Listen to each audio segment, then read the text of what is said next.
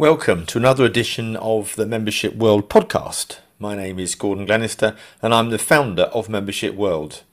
This edition is sponsored by our friends at RD Mobile, the complete membership events engagement platform. Now, in this series, I'll be interviewing CEOs from the membership sector, and they'll be bringing insights and personal stories of their challenges and successes. But before we get started, please don't forget to subscribe to this podcast just to make sure that you don't miss a future episode. In today's episode, I'm talking with the Director of Communications, Annette Henninger, at the British Orthopaedic Association, about how they run their organisation and the different types of membership. We even explore the idea of a retired membership having an offering. So it's great to have you on the show today, Annette. Tell us a little bit about your own background, if you will, before you joined the BOA, because I understand you've been there for around 5 years. I've actually worked in the membership sector for quite a number of years with different organizations, so accountants and actuaries being two of them. I've come to work for this organization, the BOA, about 5 years ago, and gone strength to strength. I think it's a slightly different type of organization than the other ones that I've worked for, but it's good. Yeah. So tell us a little bit more then about the makeup of the BOA and the types of members that you've got. The organization is made up of orthopedic surgeons, all the way from medical students, all the way up to consultant and retired people. So all the way through their training journey. So we've got about 5,000 members. The organization itself came about following the First World War. Some of the people who were working on the front line there, fixing people up as a result of their injuries. Once they came back into the UK, they set up the association at that point. So got a long history. Oh, wow. Yes, I can imagine. What an amazing job they would have done then. Now, within your sector, do people have to belong to your organisation as a matter of their work or not? The association is a little different than some of the ones I've worked for in the past, like I was mentioning, the accountants. With those, you have to be a member to get your qualifications. You have to stay a member to keep your credentials. With the BOA, it's very different. So the people who join just join because they want to be a part of the orthopedic community or to give something back. But you don't have to be a BOA member in order to practice as an orthopedic surgeon. So it's a little bit different. Yeah. And what sort of benefits do you offer? Some of the benefits that we offer, we advocate on behalf of orthopedic surgeons and their patients. So we're trying to be the voice of the profession, which obviously with all of the backlogs for the waiting list in the NHS at the moment, we're really trying hard to be that voice on behalf of patients into the government to propose solutions to some of the problems and start, really look at what different things can be done to start tackling some of the backlogs. So that's one area. We also do provide some education for our trainees. And every year we hold an annual congress, which is actually a chance for all of our members to get together, and they're sharing their learnings throughout the year. It's the biggest resource for them all to kind of get together and learn from each other. So it's not even just really beneficial for consultant level, but it's also obviously beneficial for those all the way through their training path. Does your organisation run research at all for the sector? Yeah, sorry, I should have mentioned that as well. So yeah, we do. We have a whole separate sector on research. We do sponsored fellowships and things like that. So we're sponsoring surgeons going out and learning in other areas of the world and in different situations. So yeah, we also sponsor that as well. Yeah. Now, obviously, lots of membership organisations, they want to recruit often young or early into the profession and keep them for as long as possible. How do you do that? We do focus on medical students and the trainees because that exact same desire on our side is that, you want to get them when they're early and keen and keep that brand loyalty and that kind of a thing. We do have a really high dropout rate with our medical students in foundation year doctors, but I think that's just because at that point, they might be considering orthopedic surgery, but they might actually end up going into something entirely different. We also do have a huge dropout rate just because the path to become a surgeon is really quite intensive in terms of the training hours that you put in. And I think people do find as they go along that perhaps, they want to take a different route. Perhaps they want to move into academics or they want to move into research or something like that. So there is quite a large dropout rate early on. Yeah, it's not uncommon though. I know other associations and institutes that I've been involved with that with students that does definitely happen. Sometimes you can look at yourself and say, what are we not doing? But it is a factor for sure. And do you have any special interest groups for members to be part of different communities per se? Not really. orthopedics as a whole obviously covers the entirety of the human body. And what surgeons often do is they'll actually focus on a particular area. So maybe they focus on knees or hips or hands. So over time, we've ended up with subspecialty associations. So we're affiliated with them, but they are their own association. So it's just the surgeons who do hands, just the surgeons who do knees. Let's drill down a bit more about how you onboard those individuals. And you said medical students. So, what process do you go through? A lot of the medical students themselves are actually quite enthusiastic. And so, in the universities where they're based, they're setting up their own surgical societies. And oftentimes, they're looking for sponsorship for some of the events that they have. And they might pull in an industry sponsor to come in and show them how, some of the equipment works. But sometimes they'll contact us and we'll sponsor the event. So, what we'll do is we'll send them free collateral, because obviously that's one of the best advertising, isn't it? You've got these medical students walking around with branded VOA merchandise. So I think that always helps. And then the membership itself is actually quite cheap. I think at the moment it's about 15 or 17 pounds for the year. And I think for them, it's really good value. It is actually probably cost us a little bit. So we're probably losing a little bit of money on that. But I think, bit, I would have yeah, thought. yeah, but I think getting them in and keeping them enthusiastic about their profession, because the other thing that we are also trying to do is convince people that orthopedics is actually the surgical direction to go into. And so obviously we know they're all medical students, but they're not quite sure which type of surgery they want to go into. So we feel like that's also a really good reason why we would want to be in communication with them at this stage. So once we get them in as members, they're, engaging with us. They're on our social media channels. Like I said, we've got some of the branded collateral. We also run like an annual competition with medical students.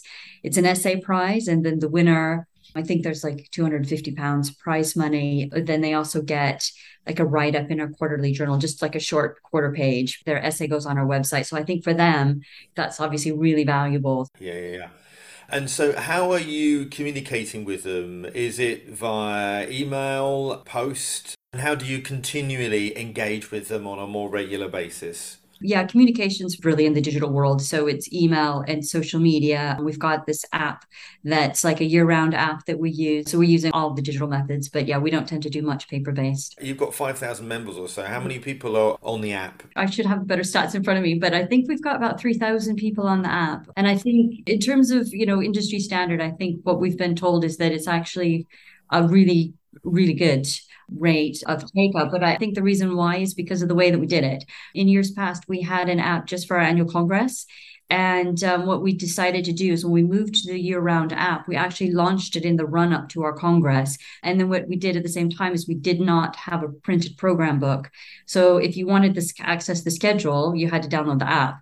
So we marketed it really heavily. We got really huge take-up. And the number of downloads is higher than the number of people we actually have going to our annual Congress. So everyone who's gone to Congress, but then there's an additional number of members as well. But then what we've done after that is now everyone's got the app. Congress has passed, and now they've got the year-round app on their phone. So what we do is we try to be quite careful about it. We don't want to bombard people with information, have them turn off their notifications. So we try to be quite careful, but we do send them notifications if we've got a piece of latest news that comes out. So that might be something where we're responding to waiting times, or, something that they need to know for their membership.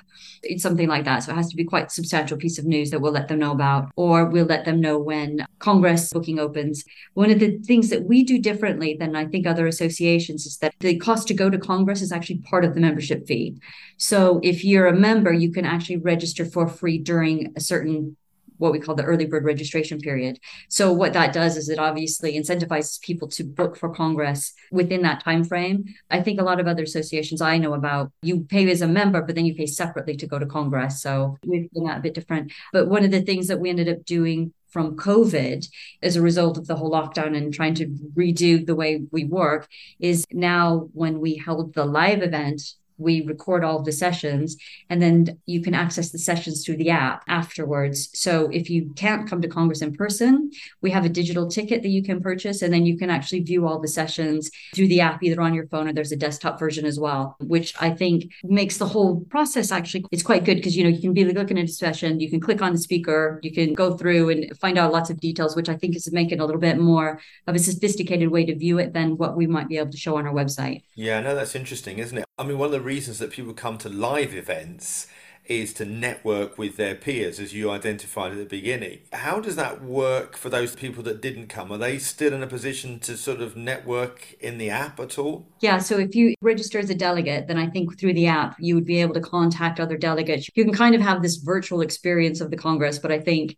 not the same as being there face to face and grabbing a coffee. And nor should it be. I think, in a way, you don't want to replace that live interaction of human contact. Technology has improved so much now, hasn't it? That's why a lot of associations, they want to reduce the amount of information that they provide. I think that's a really important point that you've raised there, because I go onto some association websites and honestly, it is literally Armageddon in terms of information. It's where on earth do I go now? And that's why I think navigating and helping the members through their experience is really important. As an association, we can often look at ourselves, can't we, and think, well, let's just put everything onto the web. That would be our one portal. But we're not necessarily always thinking about what that's like for a new person coming into the space, that is almost like coming into a library in the first place, and they have to ask somebody to tell them where something is. Okay, so what about the member journey, and what's your renewal rate? So we know there's a drop off with the medical student foundation year cohorts, but when we start to look at the consultant level, the majority of the people do leave because they're retiring. I think most people, if they're a member, they tend to stay a member, and I think that's where you get that loyalty coming in for the organization. But one of the interesting things that's come up in one of our recent council meetings is we were looking at our membership trends and saying, okay, what can we do to address some of the attrition rates? It was suggested that we actually create a special membership category for retired people, because they might not necessarily want to leave the organization. So provide them with a discounted rate that might provide them with things particularly for them. So maybe it's setting up ways for them to meet. And I don't know if that would be something that has to be in person or be virtual. I'm telling you now, as somebody that's lived and breathed the membership sector, definitely do that. I mean, I know a lot of people that are retired. My father, for example, is in his mid 80s. When he was offered retirement, it's as though he was sacked. He just felt this disconnect with his company. His customers were his friends. So anything that you can do to create an environment where maybe there's an annual lunch or something, I think that would be really, really cool. And I reckon you get very high uptake from that. A lot of the members will be their friends. And why are we just going to cast them aside and say you can't belong anymore? Another thing, if you haven't already thought of, is having alumni, because that too is a very, very good way of keeping people involved in the community, even though they don't necessarily want to practice. So again, maybe there's an annual, the year of 1990 year. It might be something for you to explore if you haven't already. So that's a nice idea too. I like that. Okay, well, look, just sort of wrapping up then, what's the future look like for the BOA? I mean, obviously we're going through some difficult challenges, aren't we, with the National Health Service and the likes. What do you think is going to be on the horizon? I think for us, really, it's one of those things. I actually feel a bit bad. It was we kind of were talking about this old proverb of "May you live in interesting times," and at the time we were dealing with the waiting lists were quite bad for the NHS, and it's just got worse, And it's like since then, I mean, every year it becomes more interesting. So I think in terms of the future, we've got so much that we want to do, kind of on the policy side and the public affairs side. Just like I was saying, to advocate for our patients and really try to sort things out. I think when we look at the membership numbers, they're quite steady. I think we do want to do more to see why that 30% are not members, and really see if there is something that we can do to make them feel that there is something worthwhile about being a member of the BOA. Our new president, she wants to open up the voting. So rather than it being just the senior level consultants, she wants to open it up to a much broader range of people. I'm not quite sure where we are yet if we go up into some of the trainee levels, but I think that people feeling that they've got more of a voice and more of a say. Absolutely. Yeah. Absolutely. I support it 101% in doing that. A board should be a true makeup of the membership. And if that includes trainees and younger people from diverse sectors, they really, really should be. And it's not just because of popularity and something that's been in the industry for X number of years. I really think these board can only come alive when you've got a real diverse set of opinions. Otherwise, it's going to be the same old, really, isn't it? Yeah, that's exactly true. And I think, I don't know for all associations, but a few of the ones I've been in, we feel like we're struggling to say, you don't want it to just be the old guard, So I think that idea of bringing in different younger cohorts would be really quite nice. And like you're saying, kind of gives some more life to the association. So Absolutely. Well, Annette, it's been lovely talking to you today, and thank you for enlightening me on the whole world of orthopedic surgery, which until now I knew very little about. So it's been a pleasure. Yeah, thank you very much. This podcast is sponsored by RD Mobile, providing events and member engagement solutions used by organizations worldwide. RD Mobile can help your organization deliver value at your next virtual or in-person event and throughout the year. Visit us at rdmobile.com to learn more. That's it for another edition of the Membership World podcast. Please don't forget to follow me on Twitter, LinkedIn, Instagram or Facebook. And if you want to find out more about who and what I do, then head over to gordonglenister.com. Once again, a reminder to hit subscribe, and if you feel like it, please do give us a nice review, as it makes a huge difference. So thanks again to my sponsor RD Mobile and my producer Neil Whiteside from Freedom One, and until next time, from me, Gordon Glenister, bye for now.